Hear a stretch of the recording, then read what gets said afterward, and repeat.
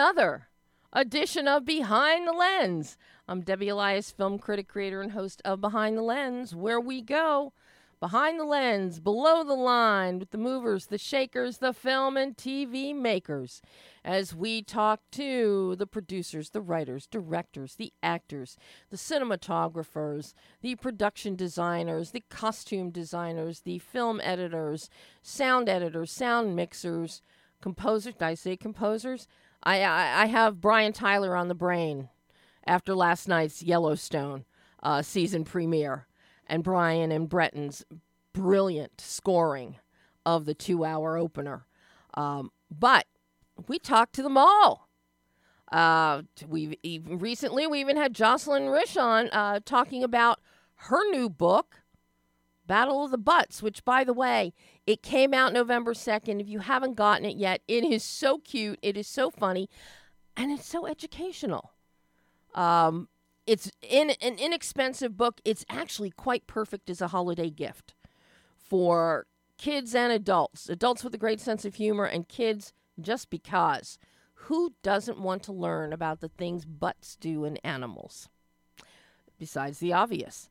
So I just wanted, because I just love the book so much, I just had to mention it to you all yet again. And speaking of books, if you are watching the show, I mean, you always listen to us on adrenalineradio.com, but if you're scrolling through Facebook and you're bored, you can always go to the adrenalineradio.com Facebook page, and you can see the live stream, because owner Nick likes to play with toys and has, what is this thing he has, Mevo? He likes to do a video stream. Nothing thrilling, just me sitting in the studio and I look crappy. But I do nice tablescapes for you. And today's tablescape, this is so beautiful. Netflix, I can't thank you enough. This is spectacular gifties that you sent me on The Mitchells versus the Machines. This is a charming animated film. Do not be surprised if you come Oscar nomination morning that you hear The Mitchells versus the Machines as one of the nominees for Best Animated Feature Film. But Netflix sent beautiful, the book on the art. And the art, all of this is done by Sony Pictures Animation, but it's for, so if you're watching, if you're looking on your live stream now, here's just some of the art and the inspirations for The Mitchells versus the Machines. And of course, one of the coolest characters, we have our little wooden moose here. And they very kindly, they also sent a bound version of the script, as well as the soundtrack, which is great, and a DVD for me to watch it again and again. And stickers. One can never have too many stickers. And yes, I will confess that depending on how cute stickers are, I might even stick some on my refrigerator. I'd put them around the studio, but I don't think that Nick would like that too much. So, Pam's making an ugly face, so I know that. But Netflix, thank you. This was such a wonderful surprise to have at my front door this week. I opened the door to take out the trash, and I found a box of gifties. So, a film to put on your viewing schedule, on your viewing calendar, The Mitchells versus the Machines. It is charming. Animated films this year, there are some great ones. You all know, you've heard my love for Vivo already. It's going to be tough to top Vivo. But then we've got Luca from Disney and Pixar. But right now, my heart really belongs to Vivo. But there's another film coming out in the coming days. Well, actually, I think next couple weeks, in time for Thanksgiving weekend, which is Back to the Outback. I can't say anything about it, but come tomorrow, you will be able to hear and read about my interview with the writers and directors of the film, Back to the Outback, as well as see the full trailer, the first trailer, which gets unveiled at 12 noon today. The teaser trailer has already been out for a while, but I'll be talking about that more in the future. But a lot of great animated stuff for the kid in all of us, for kids of every age and for the kid inside of all of us. But again, Netflix, thank you, thank you, thank you. This was so lovely.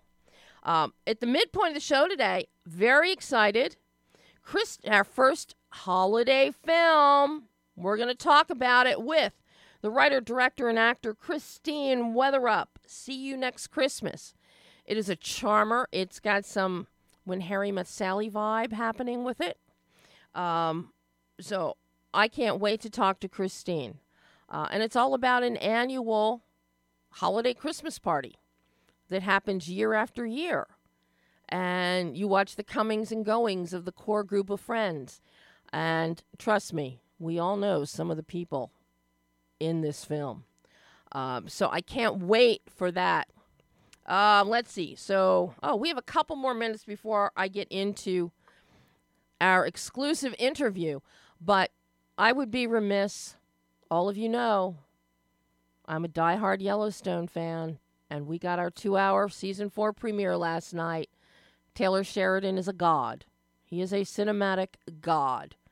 That was, without a doubt, the greatest season premiere of any show I have ever seen in the history of television.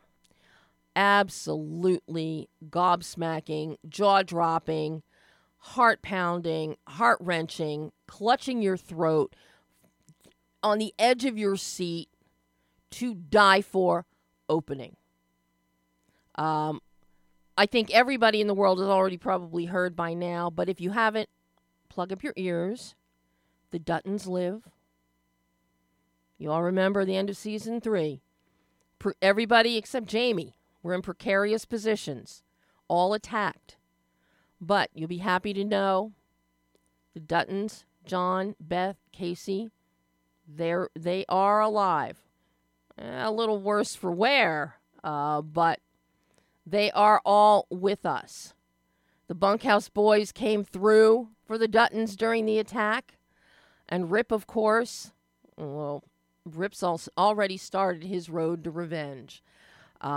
Paramount was kind enough, Paramount Network, I think they ran the 2-hour season premiere. I think they ran it 3 or 4 times back to back during the night last night. So everybody in every time zone had the opportunity to view it all at least twice. And trust me, you need to. It is amazing. And we got a tease of what to expect with the Dutton prequel, 1883 from Taylor Sheridan, starring Tim McGraw, Faith Hill, and Sam Elliott. Very key piece of the puzzle, of the Dutton puzzle, Yellowstone puzzle, was revealed last night through a flashback to 1893, 10 years after the Duttons came to Yellowstone Valley. This is just exemplary, and I'm putting it out there right now. If the Television Academy members, you are idiots if you overlook Yellowstone yet again for writing, for performance, for directing. This is beyond quality storytelling. Beyond. The performances, each is as good as the next, but it's Taylor's storytelling, the crafting of the script, the intricacy of the stories, the interweaving of culture, the celebration of the Native American past and the Native American history, and trying to bring and shed light on that. And let's face it, shedding more light on, the cowboy culture today, you can't go wrong. And yes, for anybody wondering, yes, Taylor Sheridan did make an appearance again in last night's season premiere as horse trader and horse trainer Travis, who's selling multi-million-dollar horses to John Dutton. So we'll see what happens with cutting, roping, and bronc busting down the road here this season. I always love seeing cutting horses. Champion cutting horses and riders are a beautiful thing to behold. And Taylor really celebrates that throughout the show. Cowboying today in America, be it on the championship level, be it on the day-to-day level. And it's a way of life a lot of people don't know, and we get to see it through his eyes on Yellowstone. But if you haven't seen the premiere yet, see it. If you have, watch it again. And hey, get on social media on Sunday nights at 8 o'clock, because there are thousands of us that are out there doing live tweeting during the show. And you can get in with all the passion and the joy of Yellowstone. All right, well, some passion and joy that I've got today is for new film. Came out Friday, Dangerous. And trust me, it is dangerous. Written by Chris Borelli, directed by David Hackle. It stars Scott Eastwood, Kevin Durand, Tyrese, Mel Gibson, and Famke Janssen. But this film really boils down to Scott Eastwood, Mel Gibson, and Kevin Durand. Absolutely, it is intense. This is, I think, the best performance of Scott Eastwood's career. There is so much nuance in his performance. He is a very quiet man. He has been on house arrest for quote-unquote murder. But we don't really find out. We get breadcrumbs as to his character Dylan and his story that we don't really get answers to until the third act. But we're watching all kinds of crises and action and shootings unfold on an island that his brother owned. And his brother mysteriously died, allegedly falling off from a lighthouse that he was restoring. But there's so much more to this story. And it intensifies when Kevin Durand's character of Cole shows up. We find out that Cole and Eastwood's character of Dylan, they had a prior relationship. We slowly learn it was some kind of mercenary dynamic. But there was more that preceded that. And the way that David has crafted this and giving us bits and pieces and showcasing the cinematography, Mark Dobrescu's cinematography is outstanding. Absolutely outstanding. But one of the best, what really makes this film is Jackie DeZuba's editing. It is rapier, keeps us on our toes. But what really draws us in, and I have to say, I mean, it's not just watching Scott Eastwood and his very quiet performances. So much of what we see from Scott is expressive and observant. And Mel Gibson plays his longtime psychiatrist. They're never together. They're always on the phone. And the comedy really comes from Mel Gibson as a psychiatrist who's self-medicating himself. So we get some lighter moments mixed in with the tension here. But Kevin Durand, whose character of Cole is truly an adversary with Scott Eastwood's character of Dylan. And Cole and his men have essentially hijacked the funeral of Dylan's brother and are holding everybody in the house captive. But nobody knows why. And they're finding out at the same time we are finding out. This is not a case of, we know before they do, and we're just wondering when they're going to clue in. No, this is so artfully done. We're finding out with everybody else as to exactly what is going on. And it's a wonderful storytelling approach for a story of this nature. But I had a chance to talk with, and Kevin Durand, I have been a huge fan of his, going all the way back to Mystery Alaska, when he played that wonderful lumbering ice skater Tree. Played with Russell Crowe. Hank Azaria was in the film. I still love Mystery Alaska. It is a guilty pleasure. If you haven't seen it after all these decades, I can't recommend it highly enough. It is wonderful, wonderful film. But more recently, that was, I think, the last good guy role he's done. And Kevin is more or less taken on roles that have more of a villainous bent to them. Even in 3:10 to Yuma, he was a police officer in Fruitvale Station. However, we know about the police in the Tale of Fruitvale Station. Mortal Instruments, City of Bone, series Viking, the series The Strain, Swamp Thing, Ballers. Even in Lost, X-Men Origins, he played Wolverine. There's always been a darker side to the characters that Kevin has played. And now with Cole, he really goes to the dark side here. Villainous, psychotic, outrageous.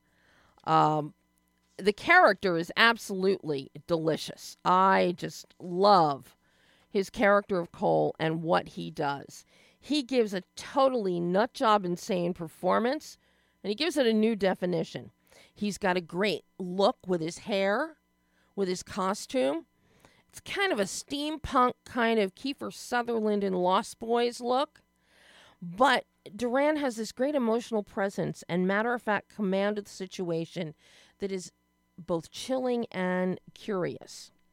And it's the fact that he is as equally taciturn as Eastwood's Dylan. So that nobody ever everybody keeps us in suspense as to what is happening. What is he looking for? Why is he there? Dylan's trying to find out. We want to know. This is where Dangerous really excels. And when you get into the climactic third act of this film, you got a bunker, you got a submarine, you got all kinds of history unfolding. It is incredible. But I was so excited that I got to speak with Kevin Duran about Dangerous. So take a listen to my exclusive interview as he talks about the role of Cole and some other aspects of his life and his career. Take a listen. Hello, how you doing? Well, I am so excited to be talking with you in all these years. In my 36 years as a critic, I've never gotten to talk to you, and I have loved your work since Mystery Alaska. Tree remains one of my favorite characters. Oh, no way. Oh, that's fantastic. I love that. That was such a profound experience for me.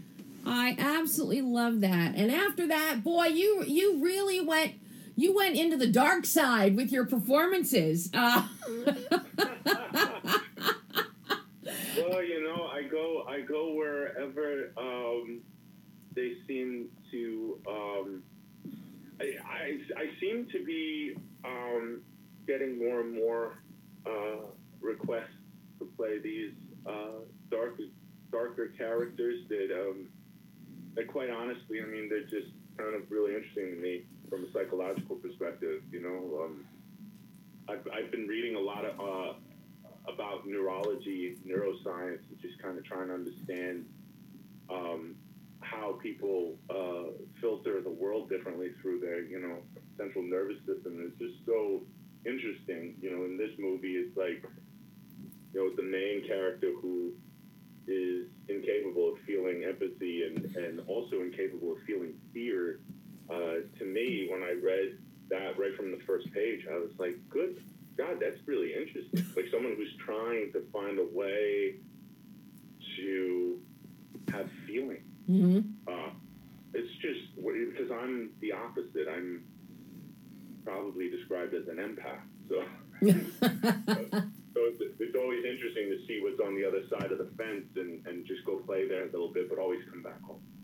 Well, I got to tell you, as Cole, boy, oh boy, are you playing in the big sandbox here.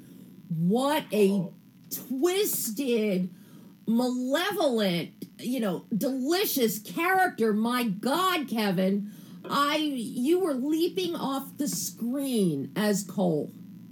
Oh, well, thank you so much. I really appreciate it. You just, and adding so much, not just in your mere presence, but also the Machiavellian sneer that you give.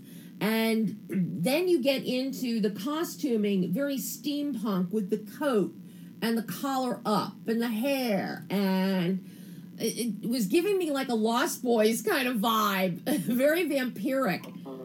And very cool. Yeah, I love the costume. We had conversations about it. I had this idea that this character was, former military, but then had acquired a taste for finer things. So I wanted to give him that hardness, but also a flair, Mm-hmm. and it's amazing. They already had that kind of. I showed up with my hairstyle like that, and the wardrobe. They were already going down that alley. Through discussions, we came up with that look. I really love the way it looks. Oh, absolutely fabulous. And, I feel badly for you because most of your scenes were outside in the cold. You didn't have the luxury of being in the warm house. For a role like Cole and a film like this, how important is that ambient environment that a director plunges you into? Because here you're outside in the cold, and the entire color palette kind of mirrors Cole and his mental state. And then we go inside into that bunker, which is just like blow my mind. How does that inform you in the performance? Because this is really, while it doesn't look that physically taxing, once you're outside in the cold, that's taxing. Then you're in this bunker in this action sequence, that's physically taxing. How does that help inform you? Oh, I mean, from the very beginning, from the day that the words on the page informed me so well, and they really reverberated in all of the sets, the wardrobe, the energy that we were putting forth while making it. It was all very inclusive, an inclusive experience that way, where everything was executed in a way that really shows up on the screen. And when I sat down to watch it, you just kind of hope while you're making it that it's going to work out. Every time you do something, I always know I'm gonna show up and give everything that I've got, because I love it so much, and I love the process of my job. It's just a dream come true. But then when everybody else approaches it that way, with so much care and passion, it just popped up on the screen, and I was like, thank God, that's great. It doesn't always happen like that, I got to tell you, this one, it just pops on every level. I was riveted. And when Cole appeared, the minute you show up on that dock, it was like, wow, there was a tonal shift. Oh, great. Your presence gave us a complete tonal shift. And then watching this dance, this elusive dance between you and Scott's character of Dylan. Wow. I don't know who I was rooting more for Dylan or for Cole. That's amazing. That's amazing. Scott does a terrific job, though, doesn't he? He really prepared for it. I was so impressed with him. I'd never met him before, and he showed up to set so bloody prepared and excited and humble, and he was there every day on time, knew what he was doing. He had been he really approached the character from a perspective where he really wanted to understand the psychology behind like how does someone who lacks empathy, who has no empathy, who has no fear, how do they process the world around them, how do they thrive, and then how do you try to correct what you are. it was just so interesting to me. You know, I think he really nailed it. David Hackle nailed it. Everyone seemed to knock it out of the park. So I'm very grateful to be a part of it. You know, I know that with an independent film such as this, rehearsal time is always a luxury. It's not like a studio film. It's not like a big project, like a series like Vikings or The Strain. So you really, you know, and this has so much action in it as well, especially that climactic sequence in the third act. Did you get a lot of rehearsal time on this one? Is this the type of character where you need a lot of rehearsal time, or is it more coming from introverted, coming from you? Well, you know, I think we were lucky on this movie with the stuff between Scott and I, because we're both you know, pretty versed in fighting, stage fighting, and we were able to get really vicious and really lean in and go for it, and yet always have that little voice inside kind of going, you know, like, I got you, don't worry about it, you know, like, I'm not, like, so we trusted each other, you know. So when you could trust each other, you could really go for it. You know, no one ever has to really get hurt, you know. But and if you have that trust, then you could lean in all the way and just you know, let that choreography, that fight choreography, really tell a story, you know. Yeah, I feel like it all came across. We were all really happy with it, and you know, we unleashed our inner demons.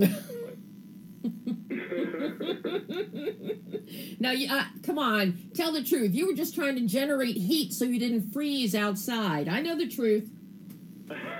Well, you know, I'm actually originally from a place called Thunder Bay, which is 21 hours north of Toronto. Oh, wow.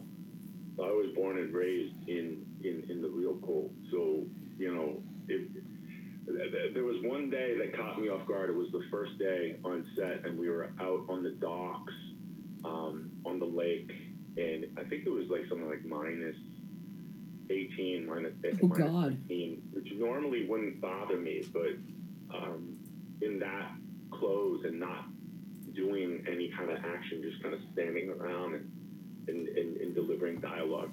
That was the first day I was shaking a little bit, and then after that, my Nordic blood kind of kicked back in, and then it didn't bother me anymore. But that first day, I was like, oh my God, I keep telling everyone from Thunder Bay, the cold doesn't bother me. Stop shaking, it's embarrassing. Yeah, so it didn't get me for a little. You know, something that's really interesting about this character of Cole, though,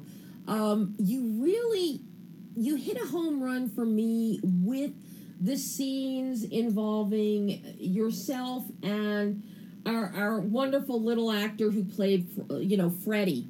Because it seemed like you really gave Cole, there was a line in the sand that he wouldn't cross. He wasn't going to injure a kid. And that little bit of humanity that you give in that performance and in the scenes where you have with him, absolutely really humanized Cole to a big degree that I found really interesting in this film. Oh, that's great. That's great to hear. I'm glad to see that came through. I was quite happy to see the connection that he had too with Dylan, like this admiration that he had for Mr. Forster, because it was you know, he kind of saw him as a little brother, but he was the little brother that just could do things that he couldn't, because you know, my Cole's lack of empathy, or what seems like a lack of empathy, is through experiencing horrendous things in war, and then finding a way to monetize it and becoming a mercenary and having these group of, you know, this pack of wolves that would go out and do what they had to do to get the job done. And Dylan, because he had no empathy, completely no fear, he would do things that the rest of us would just stand with our jaws agape. So now that we were actually on opposite sides of the court, it was daunting for Cole, but he knew what he had to do.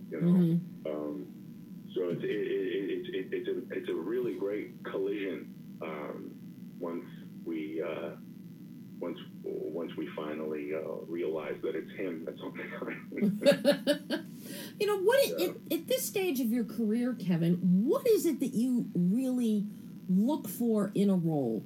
Are you looking for a juicy part that's well written? Are you looking for, is the director of the project the driving force? What is it you look for when a script comes your way now? First off, when I sit down and start to read a script, I if I have any kind of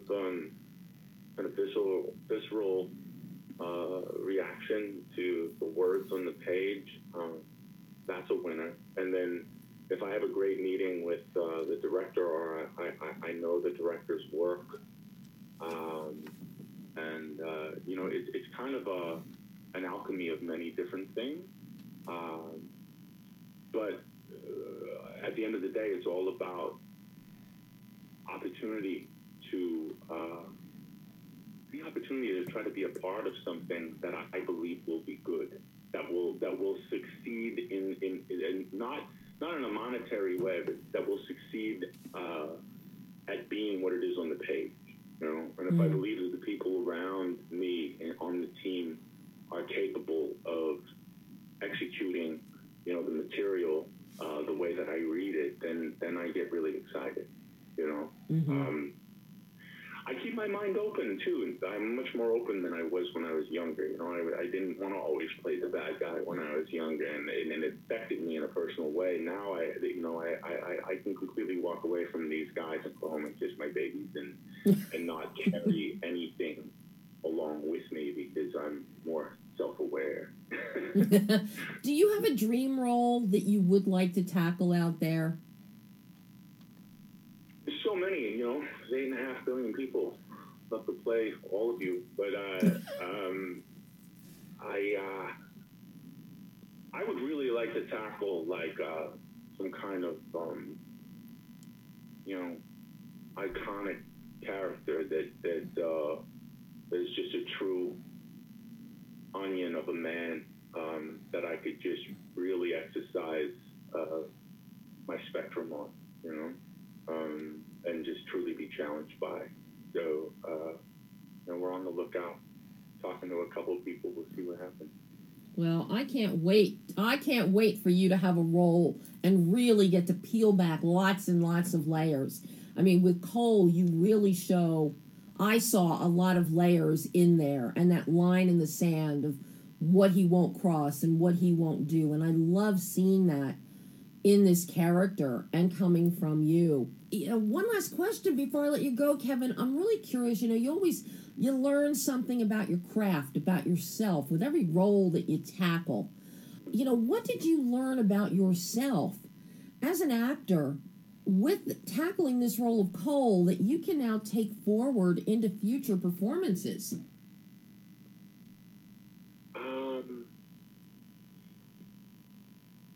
There's always kind of there's a power in stillness. There was something with this character when I played him. I felt like he was just such a powerful guy. He didn't have to do much to convey his wants and needs.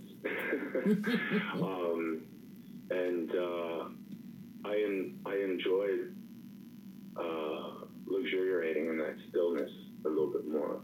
I was always very rubber-faced, and I'm a giant, man with giant emotions, and I probably walk through life a lot of the time like a giant expressive Gumby, it was nice to pull everything back and just kind of, let the water that's been held up by the dam just come through a little hole. It was nice. I'm experimenting with that a lot more with different characters as I've been continuing to move on since that film. Well, your experiment worked brilliantly with Dangerous. So, Kevin, thank you so much. This has been so wonderful to get to talk to you, and I hope we get to chat in the future. I hope so, too, and I really appreciate it, the thoughtful questions and your kind words. Thank you very much. And that was Kevin Durand, one of the stars of Dangerous. Dangerous is available now, digital, VOD, I think in some limited theatrical release as well. It is fabulous. See it. You won't be disappointed with the performances, with the story, with the twists and turns. And now, here to talk about our first holiday film of the season, the one and only Christine Weatherup. Hello, Christine. Hello. I'm so happy to be here. I am so happy to have you here to talk about See You Next Christmas. Yes. It's never too early for a Christmas movie. Just ask Lifetime and Hallmark. They started October 1st, I think. I would say it's never too early. I'm somebody who could listen to Christmas music in the summer, so. Oh, of course, always. Yeah, year-round. I was so happy when Hallmark started earlier this year. Every Friday night, they started running Christmas movies. Just right? as a respite from life. Christmas movies. 100%. And See You Next Christmas will definitely become one of my annual Christmas watching traditions because... Oh, Debbie, that means so much. Christine, this is so much fun. Watching this film, watching you in this film.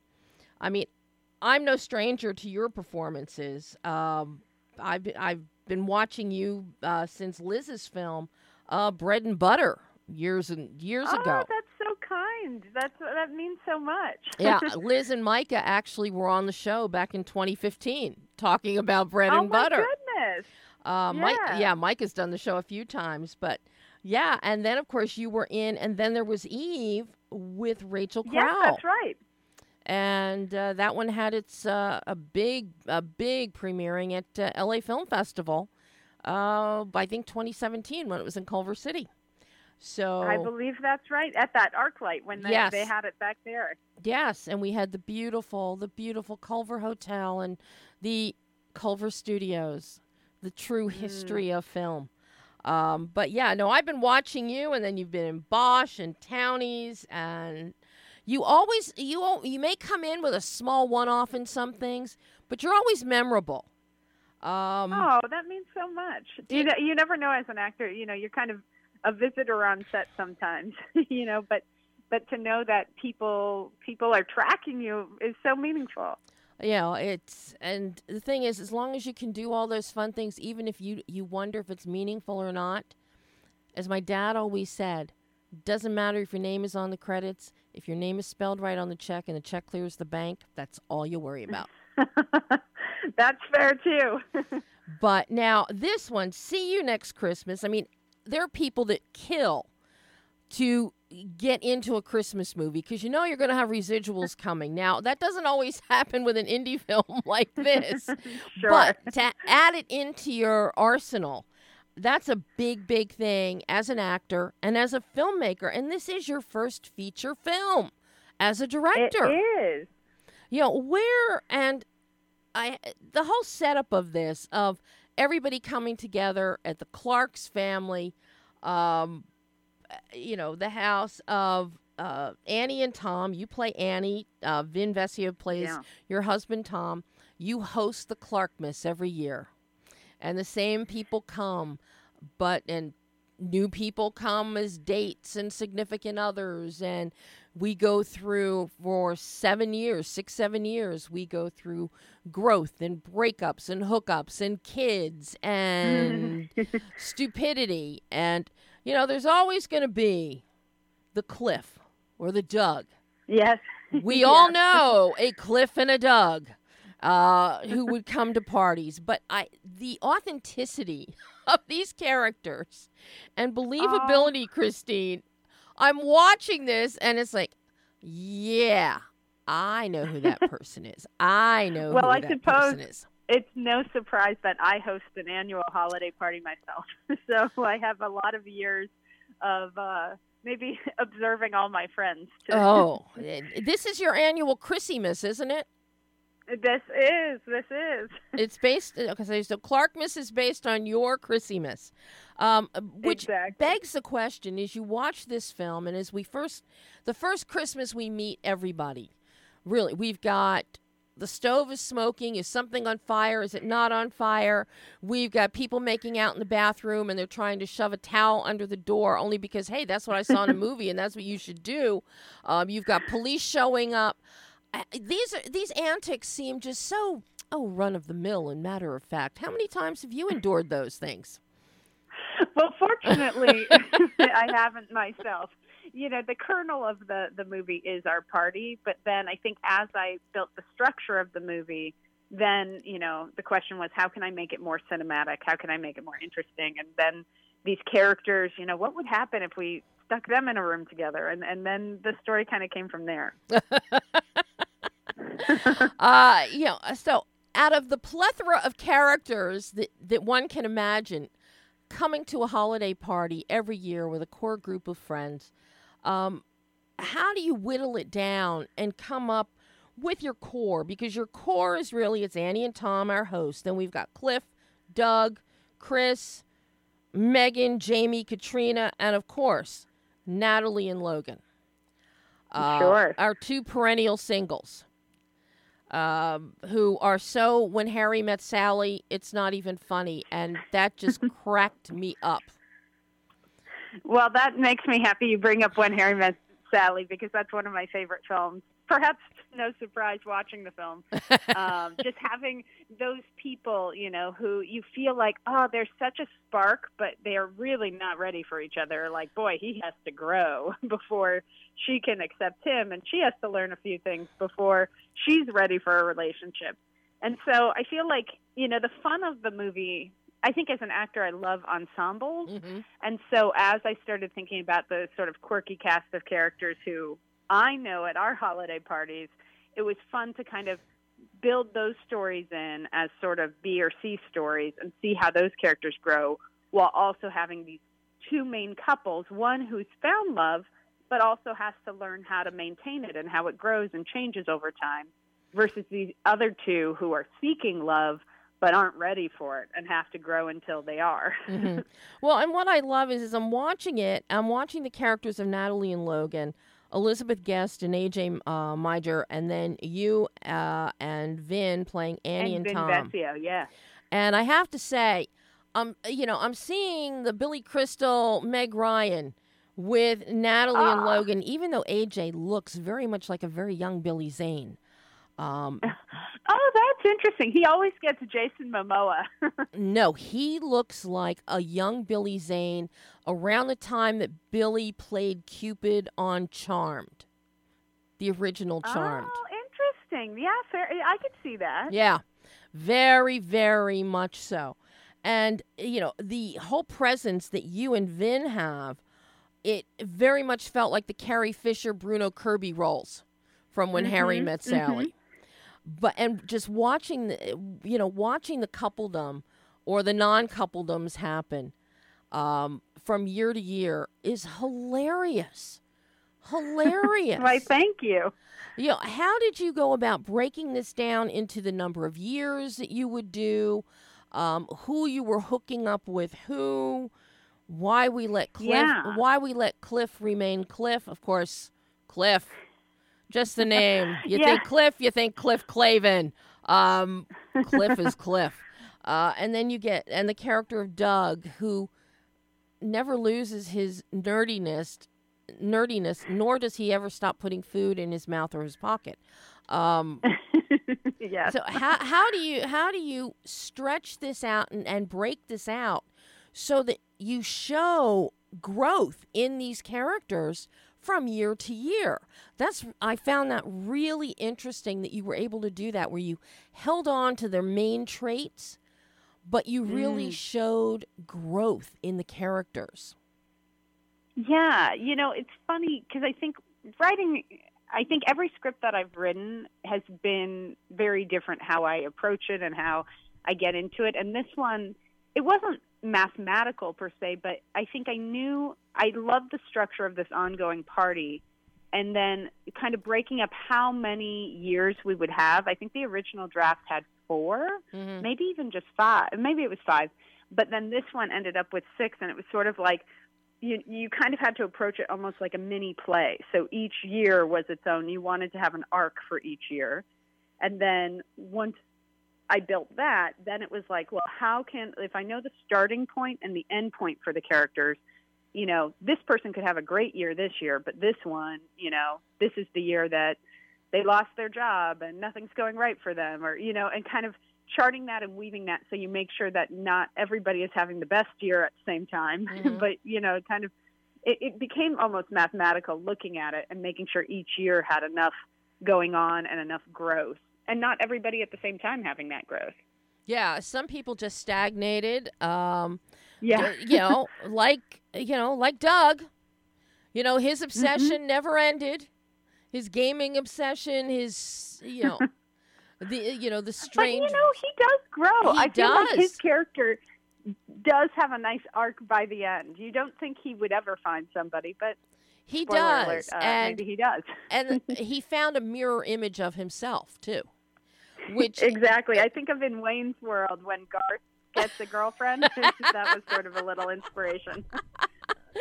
But, I love watching this. And when we get into the final years where, all right, Annie, she's now going to be a mother. She's not going to do the party again. But then the next year rolls around, and yes, and you see all these other people. But for Natalie and Logan, right. Natalie, she's still single. And the outdoor scene with the adults and the mothers talking about their kids and in-laws, and she's coming for 3 weeks. It's a rest. I'll have a rest. And, and the wide-eyed, oh, Natalie, still single. Right. It's so true to life.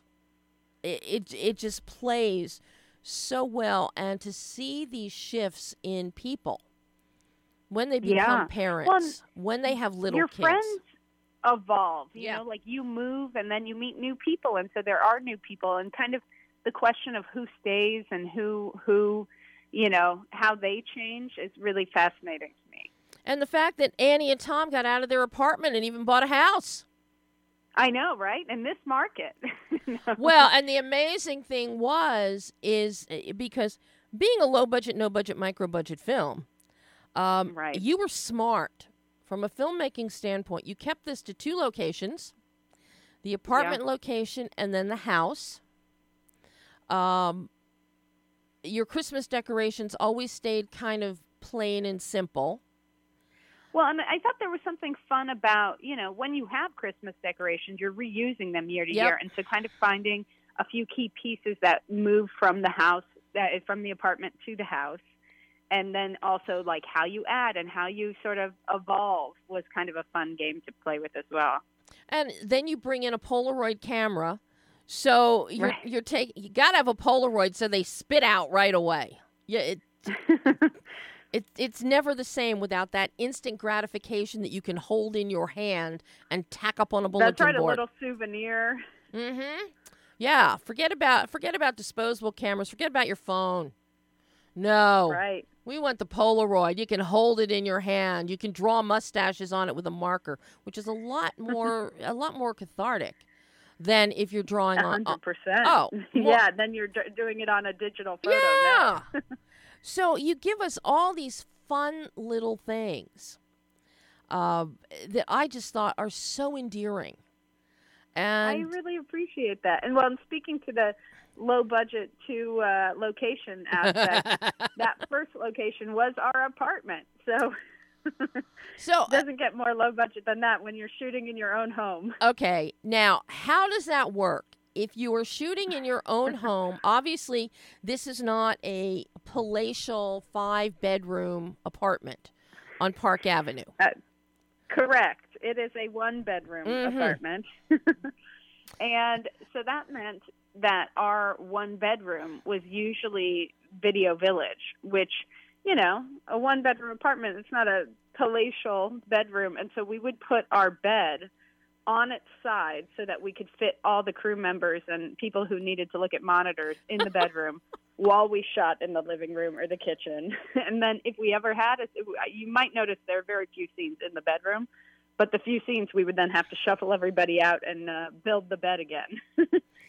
Oh, my God. Well, and did you break this down at night so you could actually go to sleep? Correct, yes. And then we would have dinner on like an apple box, you know, that night. Oh, my God. Well, you know, this passion project, right? This is beyond a passion project. This is one of those projects where I say, Christine, did you talk to a psychiatrist before you embarked on this project? Well, fortunately, my husband produced and was on board for this, because otherwise I think a psychiatrist might have really needed to intervene. That or a marriage counselor. I'm not sure which at that point. Sure. Because you've also got, and I was watching this, and I even rewound. I even had to go back with the bathroom scenes, because oh, yeah, that's a tiny bathroom you had. Yes, it is. That's a tiny bathroom. I don't know how you got 2 people in there and a camera at let the alone same time. Camera. Yeah. Of course. Well, and then there's the window that they have to climb through, which my husband and I made sure we could climb through before we could ask anyone else to do that. I like the strategically placed trash can outside the window. Yes, just for safety, you know. For safety, and it was full so that when you step on it, you're not going to crash into it and it's not going to fall over. You've got some weight holding it, supporting it. 100%. That was a wonderful. I'm sorry, that was a wonderful safety touch. I notice weird things like that. No, I like that you noticed it. You're the first person who's pointed that out, and I appreciate it. Because that required, that was deliberate. It was intentional, and the insurance company, I'm sure, saw that, and they were like so happy. Yeah, that's a fair point. That's but that bathroom, watch that bathroom scene. It's like, how? What camera were you shooting on that you could fit it in the bathroom? Well, we were using a pretty lean camera. We used the Blackmagic. I believe it's the 4K, the Pocket 4K, so it is very mobile. I love the Blackmagic, the Pocket Blackmagics. And did you have the lighting pack with it? I think we had a separate lighting pack, if I remember correctly. Because Blackmagic has some really tight lighting packs that work so well, that are just as compact and minimal as their cameras. Well, and it was a great camera to shoot on. It was so mobile, it was something that we could shoot a feature on, in 16 days, quickly and moving fast and all of that. Well, and now a question for you now, how much lighting did you bring into your apartment? Did it require a lot, or because of the paint on the walls, any kind of bounce you're getting? I'm curious about how you worked with that, because of it is your house. You're not repainting the walls. Right. That wasn't in the budget. How were you adjusting for that? We did bring in some lights, and we wanted a lot of the lighting, practically, motivated. So it came from, so we wired it so it would be our lamps and things. So there was a lot of that. But, also the lighting sort of shifts through the film. So you see in that very first year, the way we shot it was supposed to be the most sort of rough and tumble.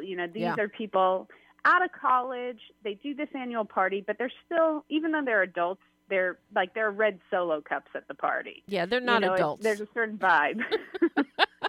Yeah, they haven't grown up fully yet. So a lot of the lighting was like, Christmas lights in the hallway and things like that. And each year you kind of see the first half of the movie was shot all handheld, and then we moved to sticks. And so you kind of see stylistically how it becomes more refined. And I think from a lighting perspective, you see that as well.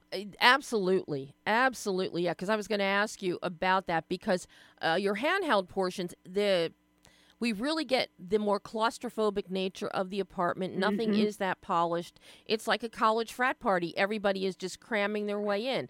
And then you've got trash in a plant. And, Annie is like, who puts this in a plant? Things like that. Right. And, you've got the big bowl of cheese balls that, the Costco special. 50-gallon drum of cheese balls, just dump them into the bowl, which Doug, of course, will then fill his pockets with. But, it was very, very collegial as we start. That was our that was what we were going for. So I'm glad you picked up on that as well. And, of course, the fact that, then you add in, you're going to do a hot hors d'oeuvre. Never having done a hot hors d'oeuvre, and you almost burn the house down with a hot hors d'oeuvre. But, we're going to blame Tom for that, not Annie, because Tom was... Of course. He was supposed to pay attention. Idea. He's always doing crazy things every year. See, the one constant we had up until the final year, though, was Annie's dress, and the fact that a woman could wear the same dress for 7 years. That in and of itself was astounding. I suppose it is a Clark Miss miracle. It truly is. It truly is. But that one constant was your dress.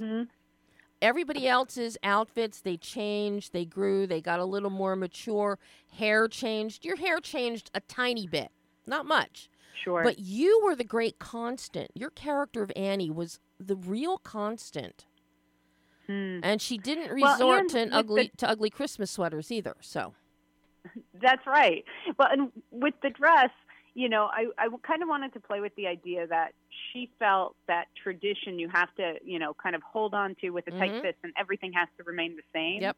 And so by the end of the movie, she can have the tradition of the party, and she can have, she's not losing something by not wearing the dress. Right. That she can grow and accept some change, not too much, but just enough.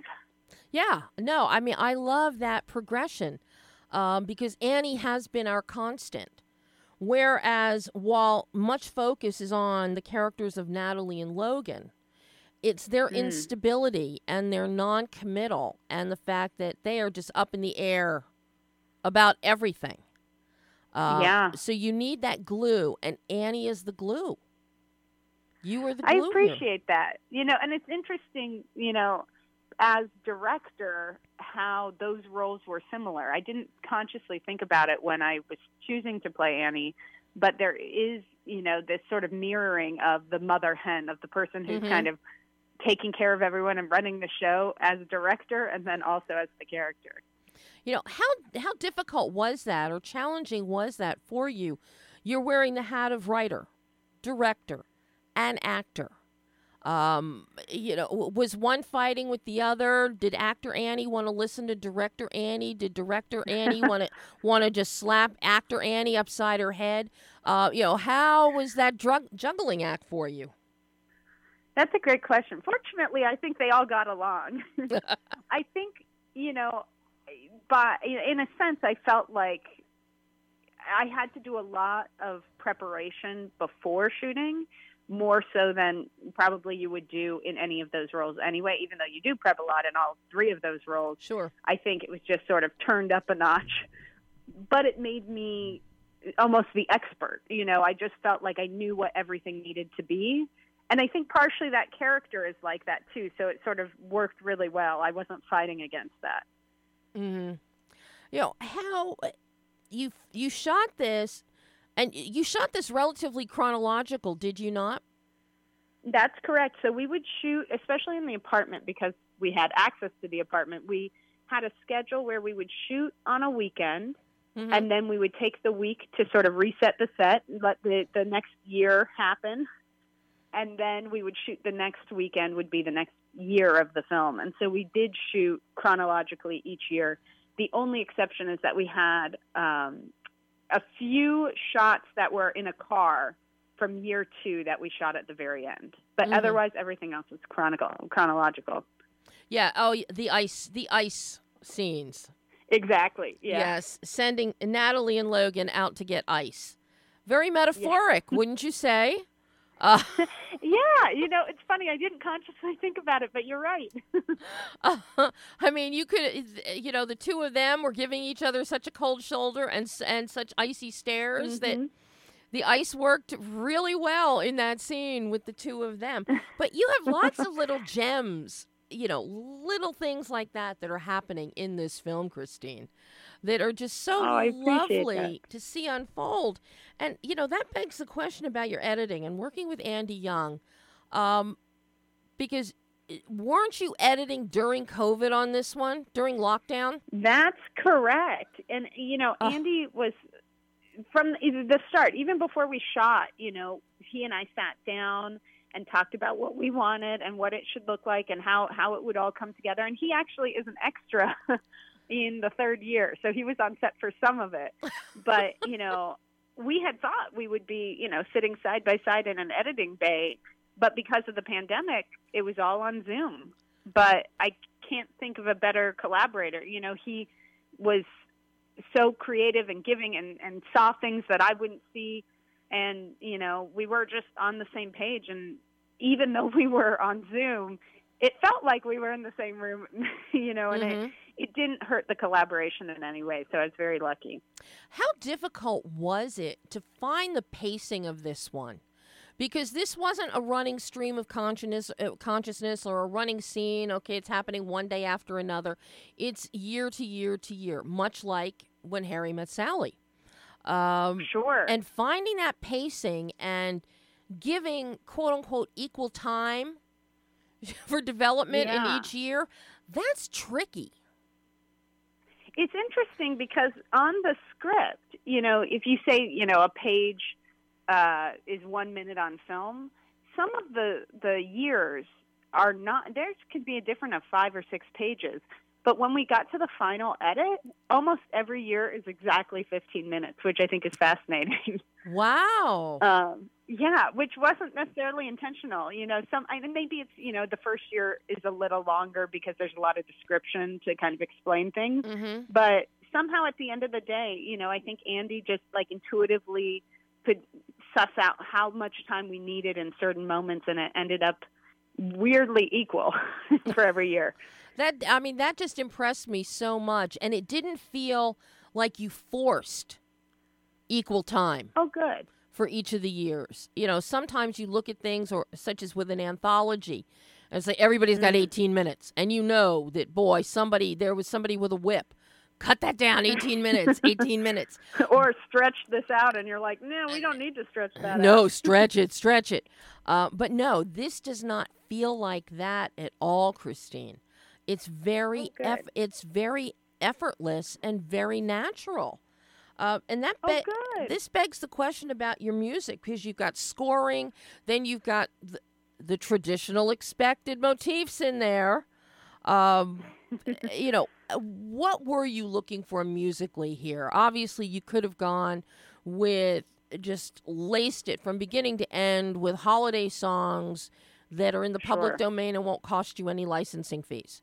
Well, I'm so grateful. I had an incredible music team. So I had both a music supervisor and a composer. So our music supervisor, Jordan Young, he helped source, music and we wanted music that sort of reflected where they were in their times of their life. And so some of those are Christmas songs, right, but with more indie artists.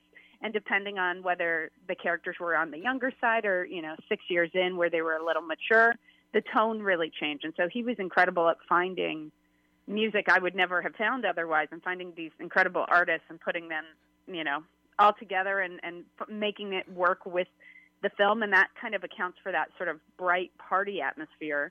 And then on the other side, our composer, Andrew Scott Bell, he, found this beautiful Logan and Natalie theme that's more melancholic, sort of a different vibe. Yes. But that doesn't feel out of place with the sort of more poppy, upbeat music that we have in our soundtrack. It really ties it together very nicely because in each one of the years, we do get moments of Natalie and Logan together. Sometimes more confrontational, sometimes a little warmer, such as sitting on the porch steps. Oblivious to what's cops who are coming because of noise complaints. And, they're in their own little world. So them having their own motif works really, really well. And then and then you're keeping the actual quote unquote needle drops. They're still there as an undercurrent.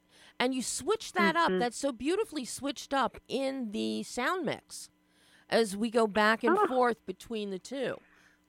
Well, shout out to Kevin Rosenquan and Tim Sloan in sound because they did that. They made that effortless transition. Yeah, no, I noticed that. When we first, we've got the initial bathroom scene, which was hilarious. And I thought, okay, this is what we're going to get every year. And then you surprised me because that's not what we got.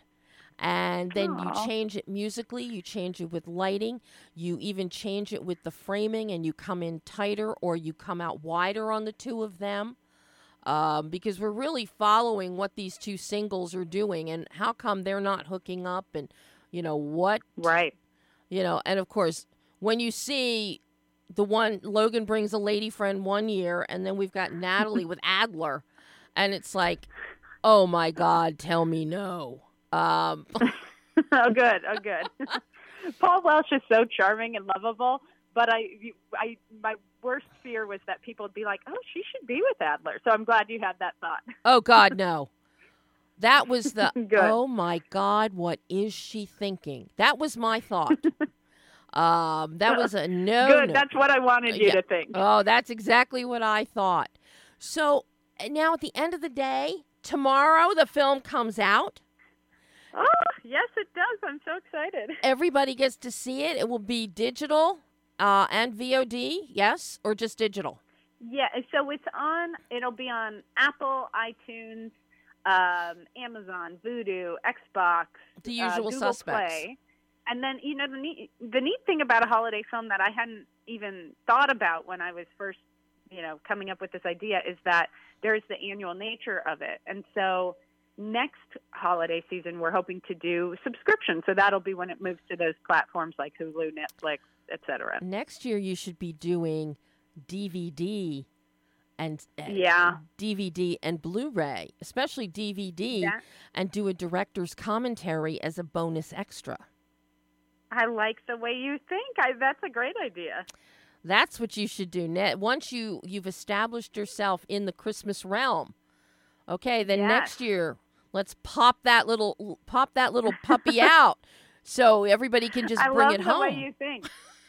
My mind works in and I weird think there ways. is a sort of annual, because the nature of the movie is this sort of episodic, you watch every year, there is, at least, I've watched it a lot, but there is this hunger of like, oh, I could watch this next year too. So I'm hoping audiences will feel that same way. That's the first thing that I thought. And it's just the other week. Last season, Hallmark debuted The Christmas Waltz with Will Kemp, one of the most beautiful dancers around, and Lacey Chabert. And I watched it countless times. And then 3 o'clock in the morning the other night, I was just getting ready to turn the TV off. And I went, oh, it's on. I've got to watch it again. And that's what filmmakers want to hear about all their films. I hope audiences are just like you. Well, and the thing is, I know I will be able to see this, and having seen it at least once, when I see it pop up somewhere, I will stop on it, and I will watch it again. Well, and there are little Easter eggs that you notice, I think. Obviously, I'm very close to the film, so I know every single Easter egg. But, repeat viewings, you do get little details that you might overlook on the first view. Yeah, like pine cones and lights. Yeah. Yeah. Exactly. Well, just like that. I got one last question for you, Christine. This is so much fun talking to you. I know. I could do this all day.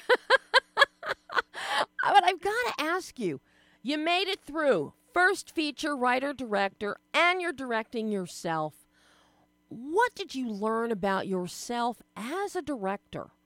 as a filmmaker, tackling all of this in a holiday film, no less, that you can now take forward into your future projects. And I know you're getting ready to start another one, Into the Fog.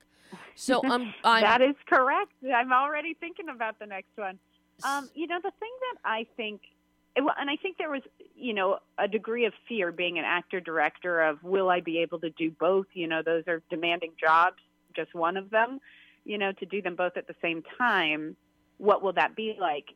And, you know, I didn't feel that it ended up being that challenging, but the reason I didn't is because I had such an incredible team around me. Mm-hmm. And I think the job of the director, you know, you're guiding the ship, but you know, I think it took me a while to own the title of director and saying that I wanted to, you know, jump in and do that. And part of that was I felt like I had to be an expert. I had to know every kind of light and every, you know, every detail of every department. And of course, the more you know, the better that is. But if you surround yourself with collaborators who you trust, then, you know, you're all on the same page and you're all working together. And the product's better because you have all these different minds adding to the pot. And so I think the biggest thing I learned is cultivating those creative relationships. And it also just makes it more fun, you know?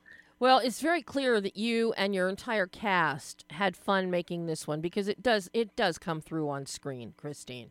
Oh, good. You really it can was a blast. tell. You really can tell. Some people say, oh, you can't tell when an actor they didn't enjoy the experience. No, you can tell. There's always just that little extra spring in the step, or a little extra glint, or, you know, a little wider smile.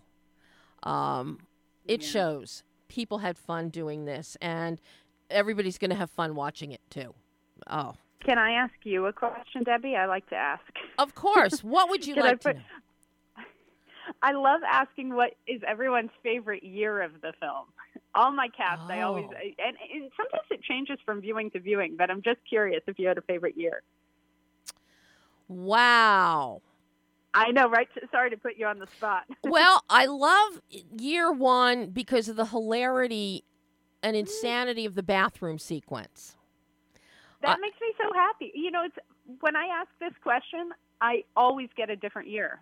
And year one is not like the most popular one I get, so that makes me really happy. I love it because it sets a tone of hilarity, of fun, of laughter. Albeit with the kitchen, you know, the oven smoking in a fire, potential fire hazard. Of course, that relates to any time my mother ever cooked, so that could be what attracts me to that year.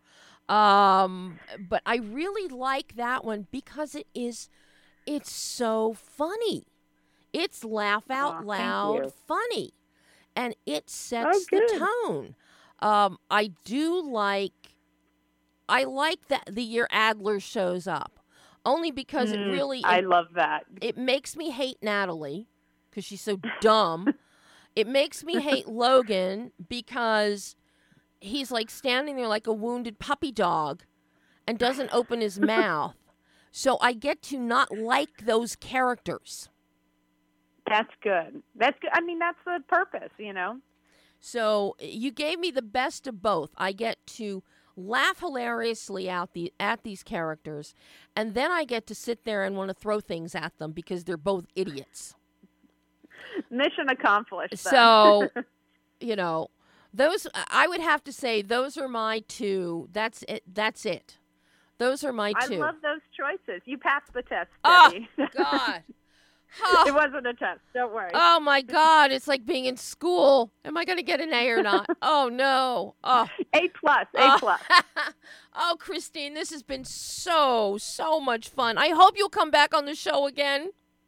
I hope you'll have me. I would be delighted. You have an open invitation. Believe me. Well, I'll take you up on that. An open invitation. Oh, Christine, thank you so much. And I look forward to the next time and the next film. Yes, me too, on both accounts. Oh, thank you, Christine. Thank you. Well, take care, Debbie. Bye-bye.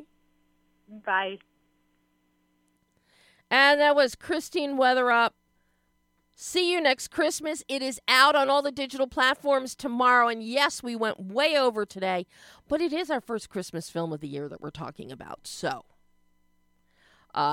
it's allowable. That is all the time we have today. We'll be back next week, maybe with some more cool new tablescape items. And another exclusive interview, and I can't say which one yet because it's embargoed, and another live guest. So, until next week. Oh, and don't forget, Sunday night, next episode of Yellowstone, 8 o'clock on Paramount Network. Until next week, I'm Debbie Elias. This is Behind the Lens.